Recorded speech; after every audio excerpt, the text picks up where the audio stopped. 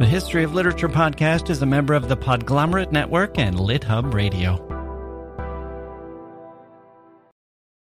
This episode is brought to you by Visit Williamsburg.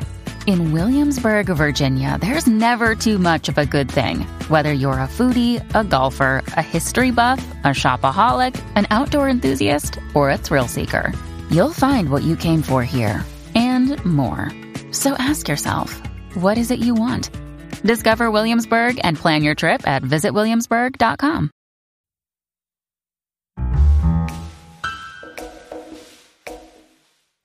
The writer's job is to tell the truth, Ernest Hemingway once said.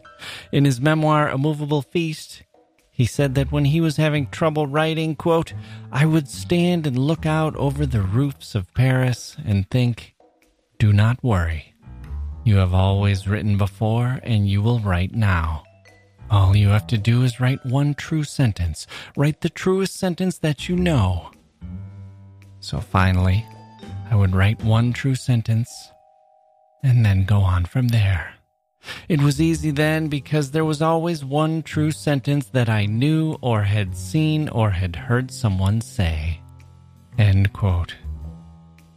Literary biographer Richard Bradford took a deep dive into Hemingway's life, his works, his private papers, his letters. Professor Bradford found something very different from this version of Hemingway as a passionate devotee of the truth. In fact, as Professor Martin Stannard said, quote, "Vivid and pugnacious like its subject, this book addresses head-on the topic most of Hemingway's biographers have found embarrassing: his lying." So which is it? Was Hemingway the one true source of truth? Or an egomaniac who deceived others to the point where he himself perhaps no longer recognized what was true and what was fiction? We'll be joined by Richard Bradford, author of The Man Who Wasn't There, A Life of Ernest Hemingway, to see if we can find some truth among the fiction, some reality among the fantasy, some human among the myth. And if we can't, what does that mean for us as readers or fans, or people interested in books and writers and legends and heroes? That's all coming up today on The History of Literature.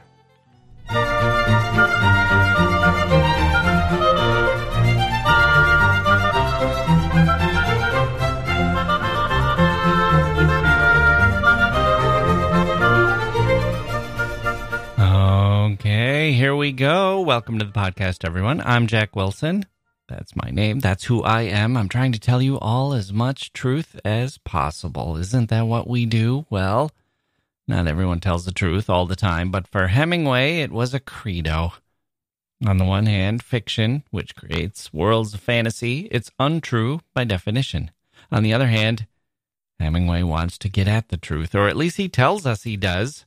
His famous style, full of nouns and verbs and terseness, has been lauded far and wide as a true, honest form of writing. Frederick J. Hoffman said Hemingway's aesthetic of simplicity involved a, quote, "basic struggle for absolute accuracy in making words correspond to experience," end quote. Critic William Barrett said of Hemingway, "Style was a moral act, a desperate struggle for moral probity amid the confusions of the world and the slippery complexities of one's own nature. To set things down simple and right is to hold a standard of rightness against a deceiving world," end quote. Another critic has praised Hemingway for his short and simple sentence constructions with heavy use of parallelism, which convey the effect of control, terseness, and blunt honesty. More praise came for Hemingway's purged diction, which above all eschews the use of bookish, Latinate, or abstract words, and thus achieves the effect of being heard or spoken or transcribed from reality, rather than appearing as a construct of the imagination. In brief, verisimilitude. Hemingway himself pointed us in this direction. Ornament is not true. He said adjectives are suspicious and adverbs, well, those might as well be straight out lies. Nouns and verbs, stick to those. Stick to the simple words, convey the action plainly, and let those convey the emotional truth. He said, quote, if I started to write elaborately or like someone introducing or presenting something, I found that I could cut that scroll work or ornament out and throw it away and start with the first true, simple, declarative sentence I had written. I decided that I would write one story about each thing that I knew about. I was trying to do this all the time I was writing, and it was good and severe discipline. End quote. He also said this about writing fiction. Quote, the real thing was contriving the sequence of motion and fact which made the emotion and which would be valid in a year or 10 years, or with luck, and if you stated it purely enough, always. End quote. He claimed that this came from his journalistic background. He said, quote, in writing for a newspaper, you told what happened, and with one trick and another, you communicated the emotion to any account of something that has happened on that day. End quote. The trick. The trick. Did you catch that word? The trick. With one trick and another. And here's where we run into problems, because we know that Hemingway lied, not just a little, but a lot. He lied to make himself look better. He lied to make those around him look worse. He was a braggart and a boaster, and sometimes he lied for no seeming reason at all. He lied with cruelty. He lied with capriciousness. So what does it mean if he lies in his real life? When he sat down at the writing desk, he was convinced he needed to tell the truth. Wasn't he? But what if that's a lie too? What if the liar was the real Hemingway? And his description of himself as someone devoted to writing true sentences is just something he made up. I'll confess I never really thought about it this way. I took his devotion to the truth as a writer as one of the only things I could really count on with Hemingway. But why did I think that? Didn't I learn that I can't take his word for it when it comes to Scott Fitzgerald or Gertrude Stein or his personal exploits or most other things? Why should I believe him when it comes to his writing? What if his statements about the truth are the most untrue things he's said? Untrue and yet so believable that I swallowed them whole. What would that say about Hemingway that he told those lies? What would it say about me that I believed them? What do we do with all this? Let's talk to biographer Richard Bradford and see where that takes us. We will have our conversation with him coming up. Oh, wait, before we get there, we have an email first. Haven't been doing as many emails. I'll just do one today. This one comes from Shia. You'll see why I'm reading this one in a moment. Hey, Jack. A fan of the show from India here. I am a BA literature student, and listening to you talk about books and authors has been the highlight of my life since quarantine started. I've been devouring books one after the other, and since none of my friends happen to be into literature, listening to you and Mike gives me a delightful sense of being in excellent company. I listen to your show before going to bed while having a cup of green tea, and sometimes in the evening as I watch the sunset. Your love for literature is contagious, and your podcast a divine treasure. I cherish it enormously, and my gratitude to you is infinite. I was wondering if you could do an episode on Daphne du Maurier, or maybe only about her book, Rebecca. I think it's a masterpiece, and would love to hear you talk about it in your sincerely charming and astonishingly eloquent way that I deeply admire and envy. Yours truly, Shia. Now, what a nice email. Daphne du Maurier would be something. I first came to her through Hitchcock, of course, through Rebecca and the Birds. But Don't Look Now, that film, oh, Nicholas Roeg, have you seen that? I'm not sure I could watch that movie again. That might be one of the most disturbing movies I've ever seen, with Julie Christie and Donald Sutherland. So disturbing. I'm including The Shining in that. Don't Look Now gets... You know what films have disturbed me the most? Once I was in Scotland traveling by myself, and I saw Straw Dogs in Glasgow. Oh, my God. Did that scare the hell out of me when I saw it? I just watched it in the afternoon. I came out of the movie theater. It was dark. I was terrified. And once I was in India, in a little village in northern India, and this little restaurant had a movie night. They showed movies on a little TV, and I watched Taxi Driver there, and then I walked back on this deserted dirt road to my lodgings, and it was terrifying. That walk back, that was pretty disturbing too. I mean, the idea that Travis Bickle was going to jump out at me in northern India was pretty remote, but when you're scared, you're scared. So Daphne du Maurier is not on the calendar anytime soon, but you might hear something interesting if you listen to the end of this podcast. Listen to the very end, even after the surprise bonus question with Professor Bradford. Professor Richard Bradford, the biographer of Ernest Hemingway, after this.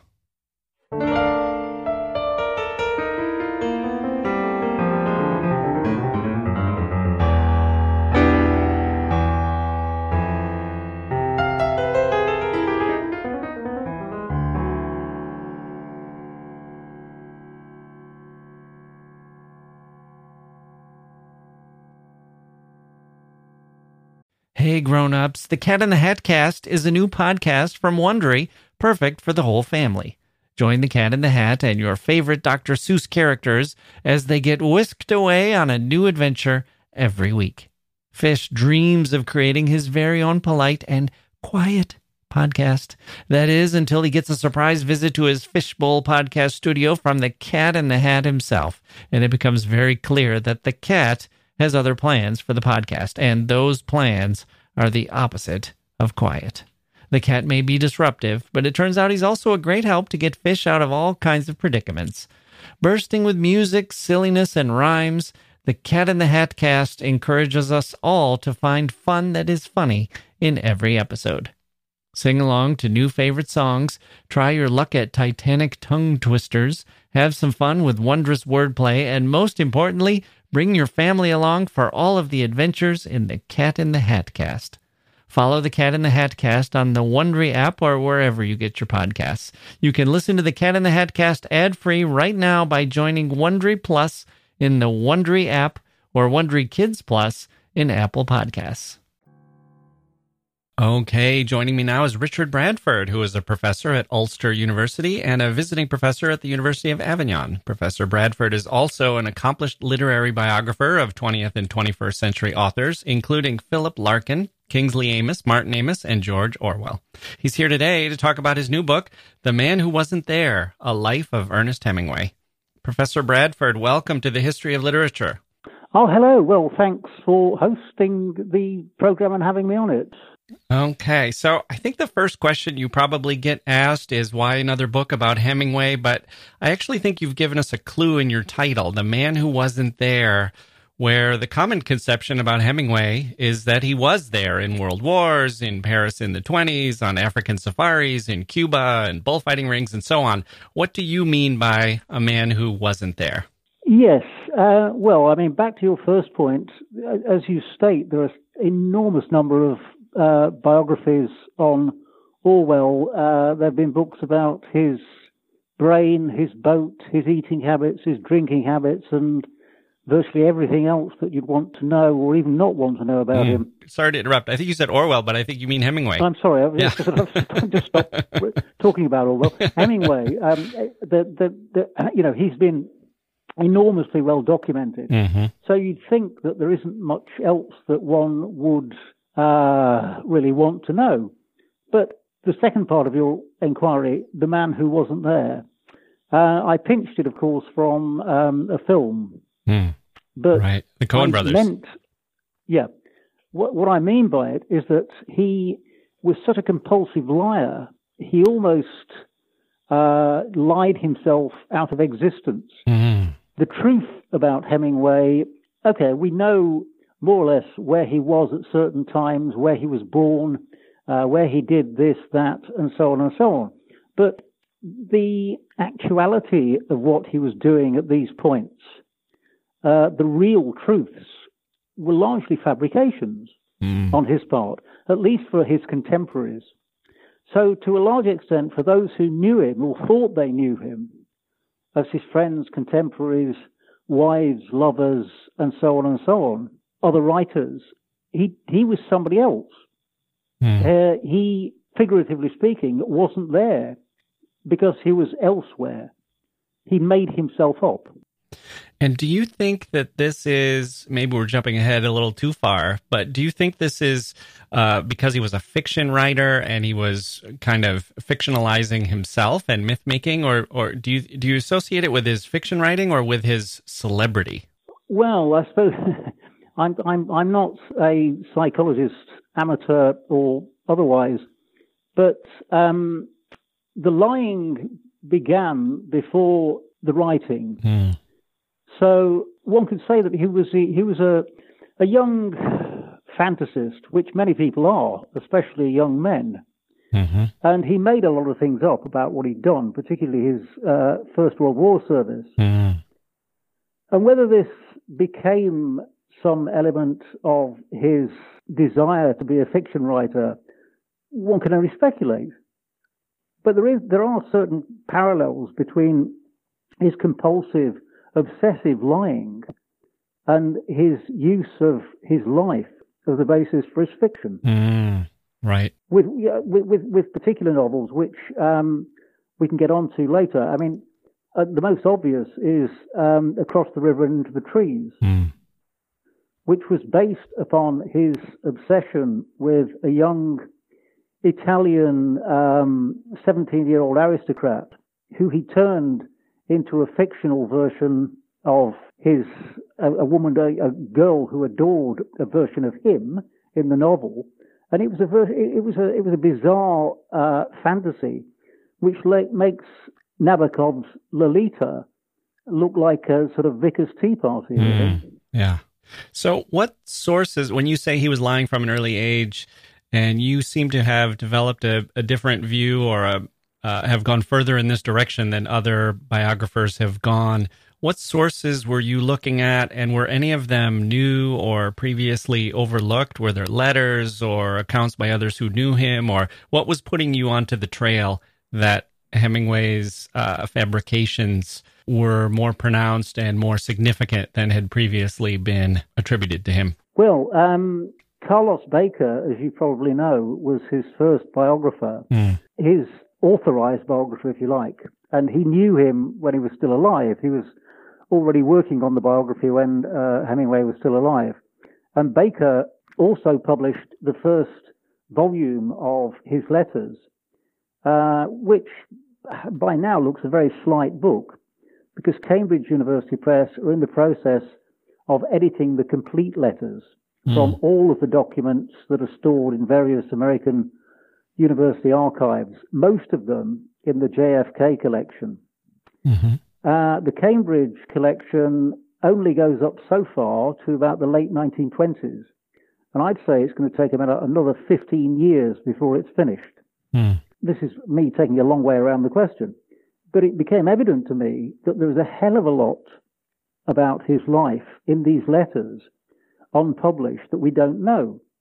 So I started going through the JFK archive, particularly the letters that remain unpublished, and I began to discover an enormous amount of material that either his previous biographers had neglected to mention, or more likely had deliberately overlooked because they didn't want to harm the reputation of their, I suppose, adored subject.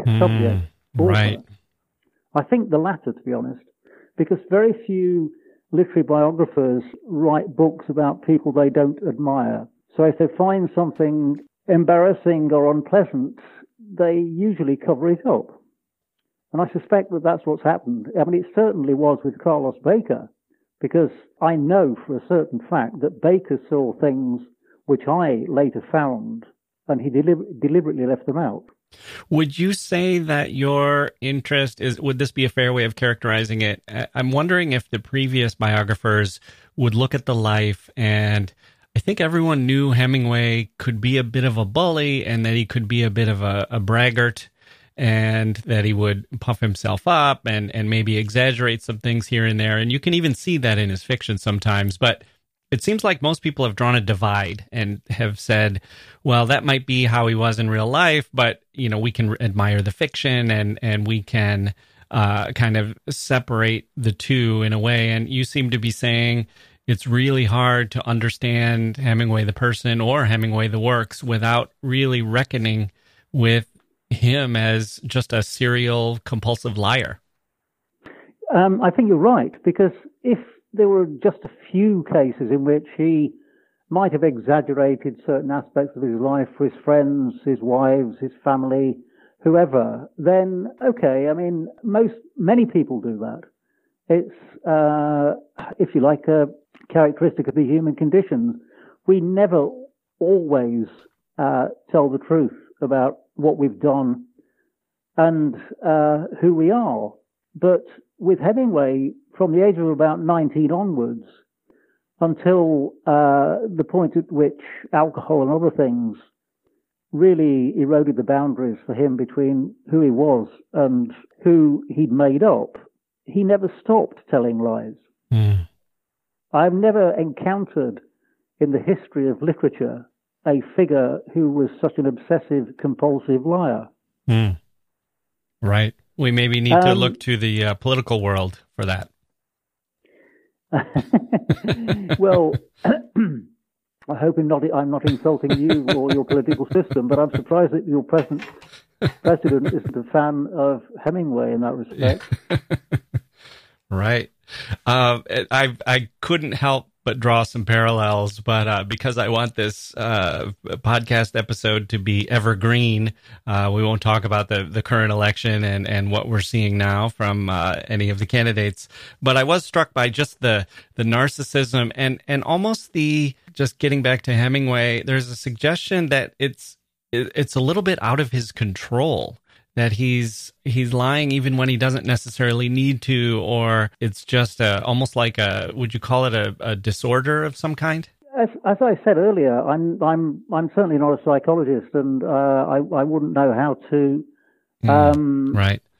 name these peculiar compulsions that seem to possess him throughout his life. But yes, it is almost as though he couldn't help himself. As you've probably seen, the most astonishing lies became evident when he was seriously injured in the First World War, when he was working in the ambulance service.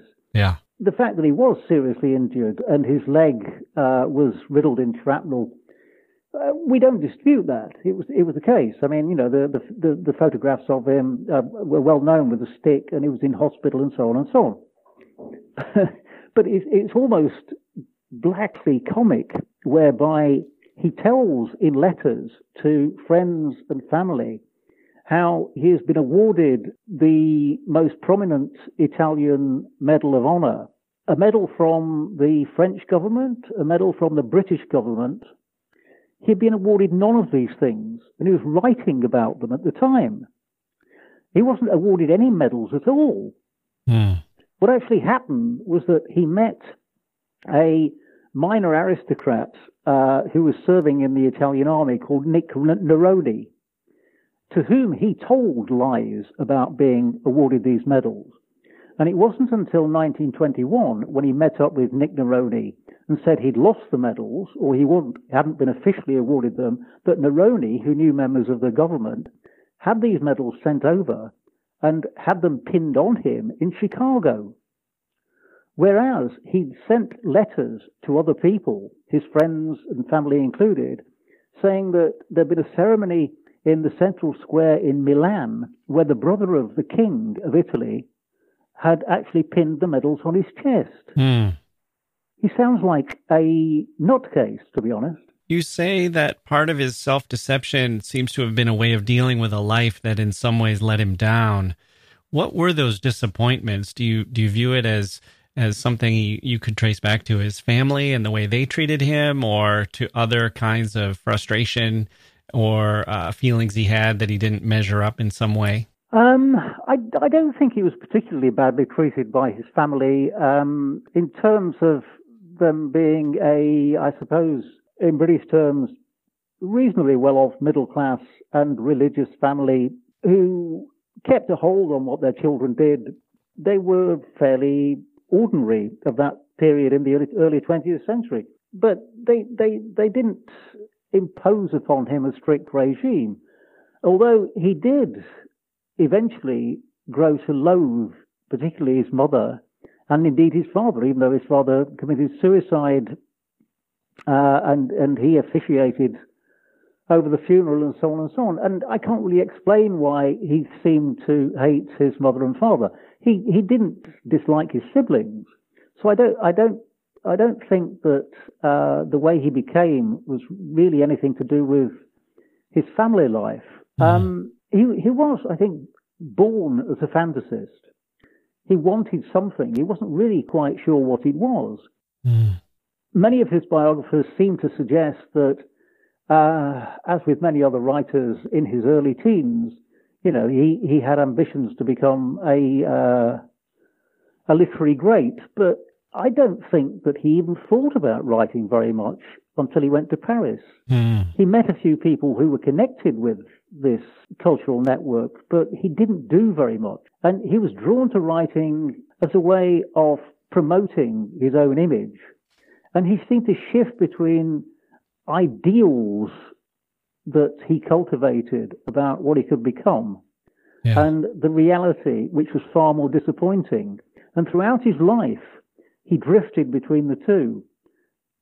His ambition to be one, his idea that he could become one, and the rather sad fact that he wasn't quite there. Even when he got as far as the Nobel Prize, he seemed disappointed in it. Well, you paint what I think is kind of a devastating picture of Hemingway in the 20s. And I would say that the general picture that has been handed to us is that he's been, outside of your book, is that he was surrounded by all of these literary figures, these brilliant minds like Wyndham Lewis and Gertrude Stein and James Joyce and Ford Madox Ford. And even though they were all brilliant and well-educated, the conception we have is that Hemingway was kind of a natural literary genius or artist. He was this man of action who knew how to fish and knew how to knew the best places to go to the bullfights, but he could also write poems and stories, and he could get at the truth somehow through his persona allowed him to get at the truth in a way that surpassed those around him who were maybe a little too bookish or too cerebral. In our popular conception, the others around him recognize that about him and admire him for combining the life skills and the artistry. But you portray him as something other than that in that circle. What did you find in terms of how the others in Paris in the 1920s thought of Hemingway? Well, I suppose it depends what you mean about getting at the truth. I wouldn't regard literature as going anywhere near the truth, to be honest. Although some regard Hemingway as epitomizing literature as a form of almost magical transparency. Yeah. I'm not sure about that. Yeah. But in terms of his position in Paris, when he met Sherwood Anderson, who fixed up certain contacts with him, he knew he wanted to go to Paris, but he initially went to Paris as a journalist. Whether or not he expected journalism to support him while he cultivated a career as a creative writer stroke novelist, we can never be sure, really, because he eventually started writing short stories and ideas for novels, but when he really got the idea for this, we don't know. And he had the idea, he had the conception of Paris as, mostly because Sherwood Anderson had told him about this, as an area of literary celebrity. He arrived as a sort of gatecrasher at the party, but he didn't really know what the party involved. Yeah. Gertrude Stein, Joyce, all of the rest of them who he met were, I suppose, at the forefront. They were the pioneering figures in modernism. But as far as I can gather, Hemingway had absolutely no idea what modernism involved. Right. I mean, when we look at some of his poems, which he wrote at the same time, They look almost like parodies of Stein's appallingly bad poems. Yeah. They weren't. They were just even worse. And you note that Stein made changes to his works, made edits to his stories, and Hemingway didn't even really seem to understand why she made them or what the improvement was that she had sort of blessed his stories with in a way. She had improved them, but he didn't understand why those were improvements. Well, I think that's why he came to loathe her eventually, because he felt that, first of all, he adored her because clearly she was one of the, hers was the major salon where everyone from Picasso to Joyce and Ezra Pound, many of them were associated either directly or indirectly with it. So he became a sort of junior member. He adored Stein initially, but he came to loathe her because he began to realize that she was pretty bad as a writer, and she tainted his work with her incompetence. And to a large extent, this is why he came to loathe, not because they were bad writers, quite the opposite. This is why he came to loathe Dos Passos and Fitzgerald as well. Because at various points, and again, this is disclosed only in the unpublished correspondence in the JFK archive, they also, in his best interest, because they were doing this genuinely, made suggestions on how he might improve The Sun Also Rises and a few other things. But he resented the fact that they thought they could do something better than the thing that he'd produced. He then gradually, systematically developed a form of loathing for each of them. Which turned into utter contempt, and in one case verged upon murder. Which case was that? Dos Passos. Oh, right. Because when he was in Spain during the Civil War, Dos Passos' closest friend, Jose Robles, was captured by the Russian communists. There was a behind-the-door show trial because the communists held key areas of Madrid. And Robles was shot secretly in the backyard of the hotel. Hemingway knew all about this because he enjoyed being part of the communist in-crowd because they were the most powerful elements of the anti-Franco various groups. And he teased Dos Passos with information about Robles, how the trial was going, whether he got out or not, when in truth he knew that Robles had already been shot. And he saved the information about the fact that he'd already been shot till the last minute and enjoyed telling him about it. He was, apart from being a liar, he was evil as well. Right. Well, that was one of the questions that I had. Before reading your book, I had the sense that Hemingway had been unfair and unkind to Fitzgerald and Gertrude Stein and Alice B. Toklas and Sherwood Anderson and Ford Madox Ford. It was just a pattern with him, his wives and his children. But I was wondering if there was anything you discovered that shocked you, of lies that you thought even Hemingway would not have been capable of, or cruelty that seemed unreasonable even for him. It sounds like that's one example. Were there any others? Probably the way he tormented in letters to various other people, including her mother, Martha Gellhorn. Yeah. I mean, there are parallels here between the way he cultivated a loathing for Dos Passos and Fitzgerald, because it was partly, in each case, the sense in which he felt that he disliked people who might potentially be his equal or, even worse, his superior. Yeah. Gellhorn was the only woman with whom he had a relationship who was intellectually and in literary terms at least his equal, if not his superior. And he began to loathe her also for that. And some of the letters he wrote about her to various people, including her mother, involved lies about what she'd done and the way she behaved and the way she lived that included unspeakable accusations. So, yeah, I mean, that was shocking as well, because how he could go from, okay, the marriage fell to pieces for lots of reasons, but how he could go from this almost magical partnership between them where they traveled through various parts of Spain and China and God knows what. And then he could turn into someone who hated her quite so much. It is quite shocking. And this might seem a little less significant. Much earlier than that, in the early 1920s, when he was in France, mainly in Paris, but traveling in France as well, he met a couple called Chard and Olive Smith. They were very typically Americans doing the Grand Tour. They were well off. Chard Smith had been to Harvard and Yale. They had rented a chateau in northern Provence, and they'd entertained the Hemingways there for a while because this was the point at which he was already beginning to make a reputation for himself in Paris. And very similar to the way in which he destroyed virtually all of his literary fellow travelers in The Sun Also Rises, he did this to the Smiths. He wrote a short story in 1924 called Mr. and Mrs. Smith. And Scribner decided that when it eventually came out in a collection, change the title. Otherwise, there might be legal charges. Now it's called Mr. and Mrs. Eliot. Mm-hmm. But it is a biographical story about Mr. and Mrs. Smith.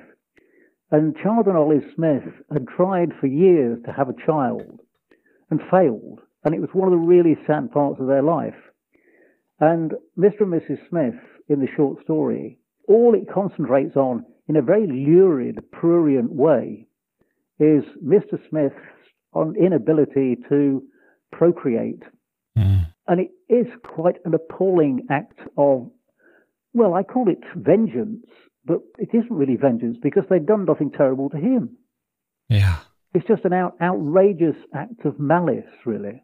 Right. Okay, well, this is pointing me to my next set of questions, but let's take a quick break, and we'll come back with Richard Bradford, who's written a new biography of Ernest Hemingway.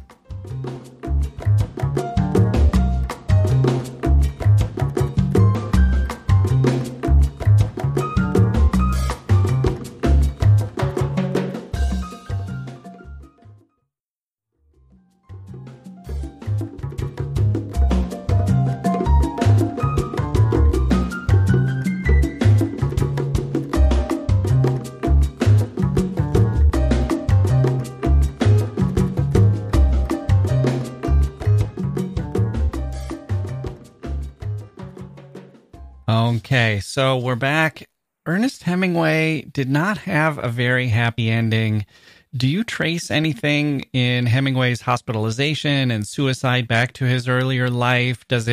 He seems to have really suffered from these delusional tendencies that at the end they sort of finally overcame him. But is this connected, or is that more of a thematic or ironic coincidence?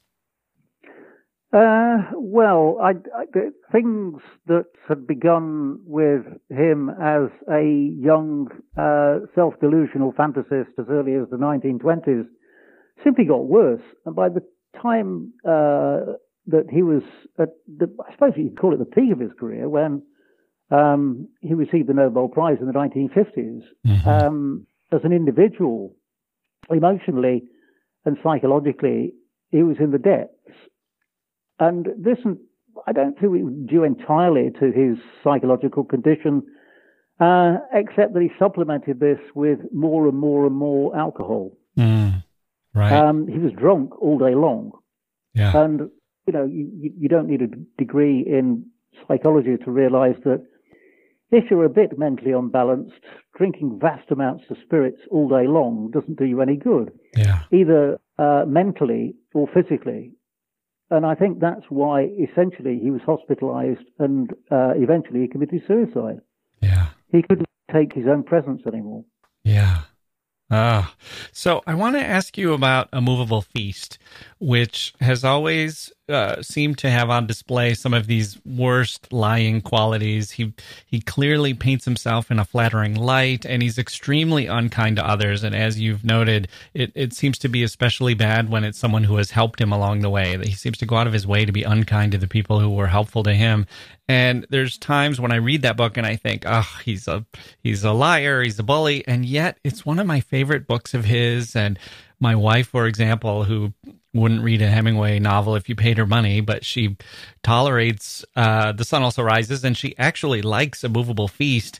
And there's passages in there that are warm and tender, and we see a kind of vulnerability in Hemingway, which we also see in The Sun Also Rises and in some of his short stories. And your book has made me think, is the vulnerability a con job to make us like him? Because I think a lot of readers thought of that as the true Hemingway, that you can overlook the bluster because, you know, deep down he's got this sensitive side, or underneath there's this kind of tenderness or this artistic sense and this vulnerability.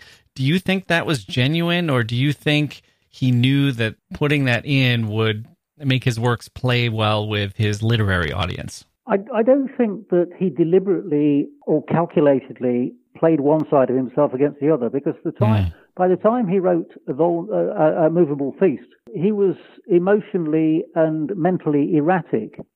So he was shifting between those parts of himself that I suppose in his past, his contemporaries, his friends, his women would have seen as bearable. Mm-hmm. And those parts of himself that he knew to himself, though he very rarely disclosed, were quite disgraceful. Mm-hmm. But he wasn't actually able to balance the two. By the time that he wrote it, I mean, it's probably, you could probably call it the most honest form of stream of consciousness. Although, you know, it is written in sentences. Mm-hmm. It's not like the final chapter of Joyce's Ulysses. But at the same time, it shifts so erratically between moments of transparency and, as you put it, almost tenderness and decency towards aggressive lying and unpleasantness and misrepresentation, that you don't know when it's going to shift from one to the other. And that was his state of mind when he wrote it. He didn't plan it. It's just an accurate representation of his mental condition. Yeah.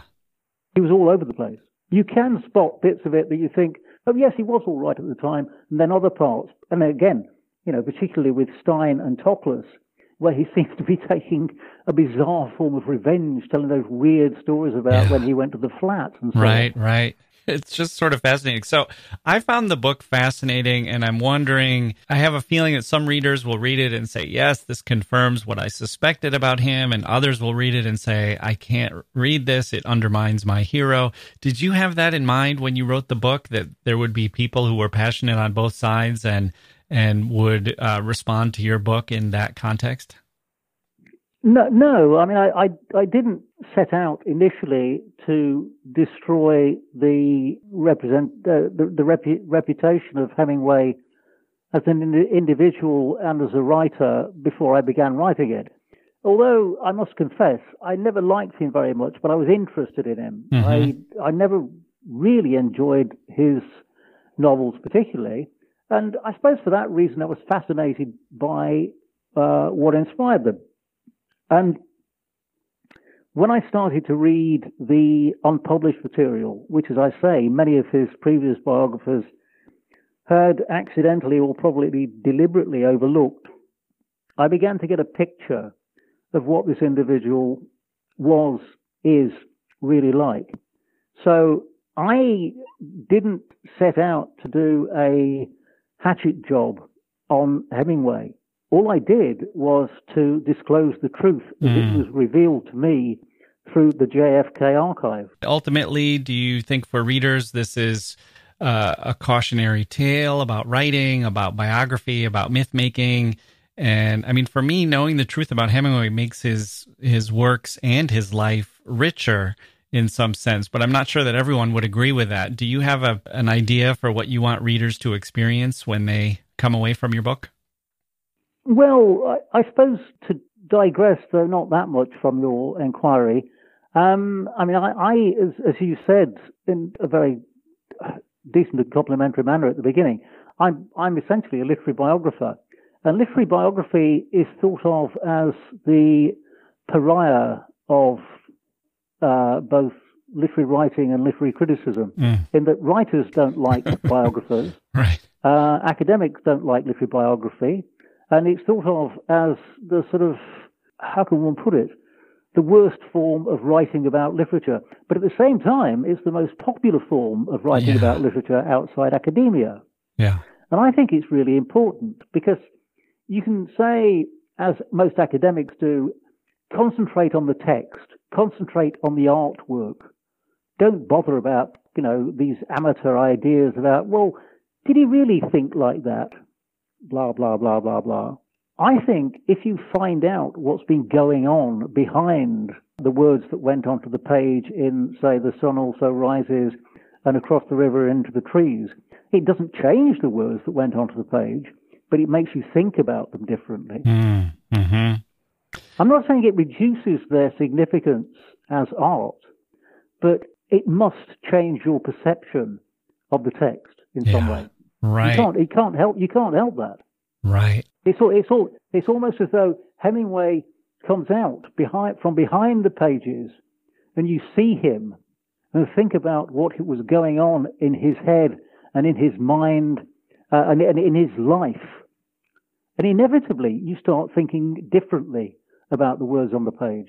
Yeah. I'll give you an example of that. I was always struck when I read his stories about bullfighting, how he would talk about bullfighters who would look at Hemingway and their eyes would meet and they would gaze into each other's eyes, and he would say that they had this deep understanding and they really knew what it was about, and that it was you could be an aficionado and all of that. And when I read that as a young person, I really wanted to know, is this real? Like, was Hemingway walking through life having this kind of encounter with people? Or is this something he's kind of putting into the story to make himself sound like almost like a superhuman figure? And whichever of those is true, they're both interesting. They both make the work interesting. I mean, if that's a genuine experience, I'm kind of interested in that, to know how a person like that went through life. And when I read the work, I think, oh, wouldn't that be interesting if people recognized me in that way? But it's kind of interesting, too, to think that Hemingway wanted that to be his ideal, and that if someone is sitting down and facing a blank page in the typewriter, that they want to turn themselves into this kind of a figure. And in some ways, he actually was successful in creating that myth about himself. Yeah. I think literary biography, although there's a lot of speculation, inevitably, you can't know everything about the life of the author. It's foolish to think that you can, from the various fragments and unpublished material and anecdotes and speculation, rebuild a dead individual. Of course you can't, but you can come close to getting a portrait of what they were really like. And if you succeed as well as you can in doing that, and place that figure alongside the books that people enjoy, it does something else to the book, I think. Right. Okay, I have one last question. It's a surprise bonus question for you. Okay. Are you ready? Yeah. Okay. You are a young American from Oak Park, Illinois, who wants nothing more than to be a famous author. At a Parisian cafe, you drink some excellent coffee and suddenly see life with great clarity. Your future stretches out before you. You can achieve everything you want: fame, literary success, a Nobel Prize for literature, but the cost will be immense personal struggles. You'll be a jerk to everyone you know, and you'll always have in the back of your mind a feeling that you're a liar and a fraud, that you've hurt people close to you, and you'll be insecure about those weaknesses, and ultimately you'll fall into a state of despair. Do you go down that road, or do you choose to take another path? You mean if I were in that position? Yeah. Would you take... Oh, I'd go down that road. You would? I've got nothing against him. I don't dislike him. I just think he's... But would you have... I suppose there's a degree of envy as well. Yeah. But would you have wanted to be him, even with all of even knowing he had all those inner demons, and that it must have been kind of tough to be him, knowing that he was lying all the time and couldn't be close to anyone near him, and emotionally he wasn't available. Well, let's put it this way. I won't give you my exact age, but I'd be dead by now. So you mean you're older than Hemingway was when he died? Yeah. Yeah. And you would take the Nobel Prize and the fame and the literary success. That would be enticing enough. I'm afraid so, yeah. We probably all would, if we're honest with ourselves. I believe so, yeah. Okay. Well, Professor Bradford, thank you so much for joining me today on the history of literature. May I add, just a self-promotional point? My next book is out in January, and it's a new life on her centenary of Patricia Highsmith. Oh, right. Yes. I am aware of that. And I think I've actually started to read that book as well. So I'm hoping that we'll be able to have you come back and talk about a fascinating life. There is a lot in there that I did not, that I had I knew she was a little strange. I knew she had some strange proclivities, but there are things in there that just blew my mind. In many ways, she's as strange as Hemingway, but in a different way. Yeah. Okay, well, if you'll come back, we will definitely do an episode on her. Professor Bradford, thank you so much for joining me today on the history of literature. Thank you.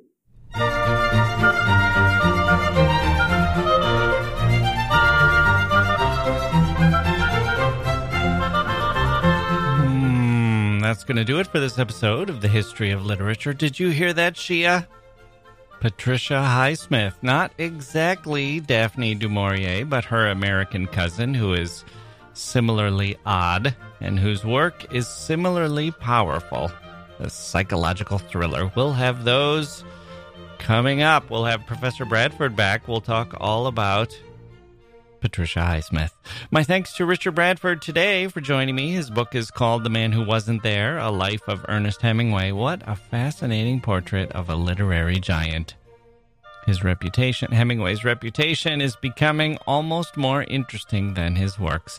I still say one should read A Movable Feast and The Sun Also Rises, and maybe a dozen or so of his best short stories, maybe A Farewell to Arms, and if that isn't enough, you can go ahead and read The Old Man and the Sea, and For Whom the Bell Tolls, and maybe Death in the Afternoon. Okay, you've read plenty by now. But what do you make of him? What do you make of him after you read Professor Bradford's biography? You have to reckon with the lying, not just the bullying and the boasting. We've known about that for a while, but the central question, are the books true? In some sense, I mean, I know they're fiction. You know what I mean.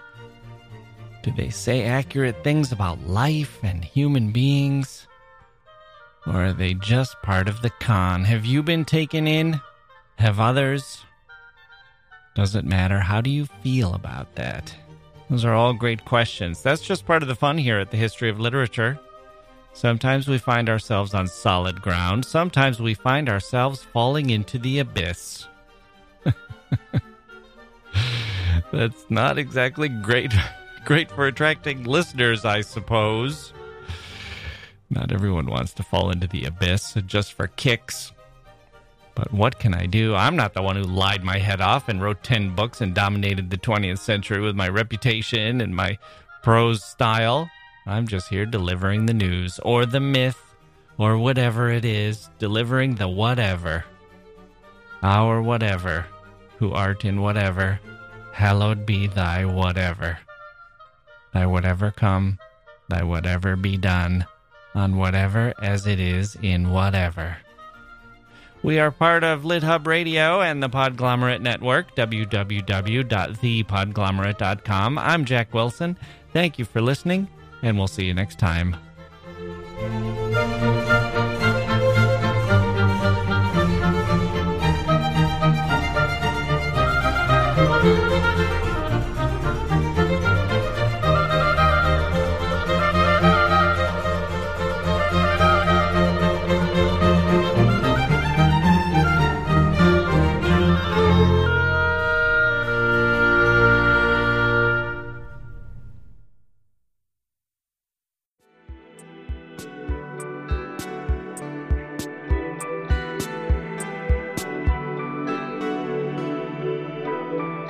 The Podglomerate. A Sonic Universe.